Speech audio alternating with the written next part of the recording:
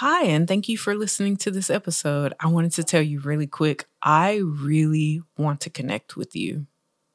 Like, for real, I'm not joking. I really want to connect with my listeners. And so because of that, I have set up a Facebook group. And so if you would like to join that Facebook group, you can check out the show notes of this episode or my most recent episodes in season 3. And the link will be in those show notes. Or you can search Facebook and search the Pursuing Purpose podcast and request to join the group. In that group, I plan to continue to encourage you in purpose. Every day we'll have a post of something that'll encourage you to pursue purpose. If you're pursuing your purpose, we'll give you a spot on Saturdays to promote that thing that you're doing, if it is entrepreneurial or whatnot. In any case, I just want to create a community with you. So go on Facebook, sign up to join the Facebook group Pursuing Purpose Podcast. I can't wait to see you there. And now that you've listened to this little advertisement, you can skip over the first minute or so of the next episode that you hear this on.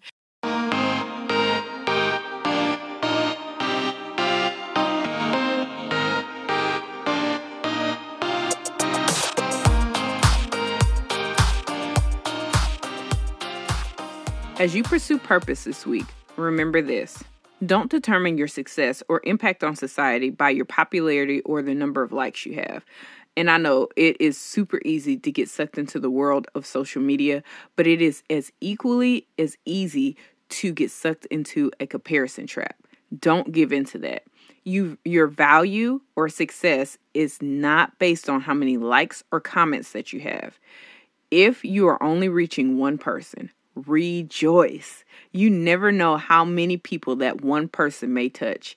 And in the end, your success is determined by if you are doing what Father God wants you to do and not how many red hearts or blue thumbs up you've accumulated from a post, picture, or a video.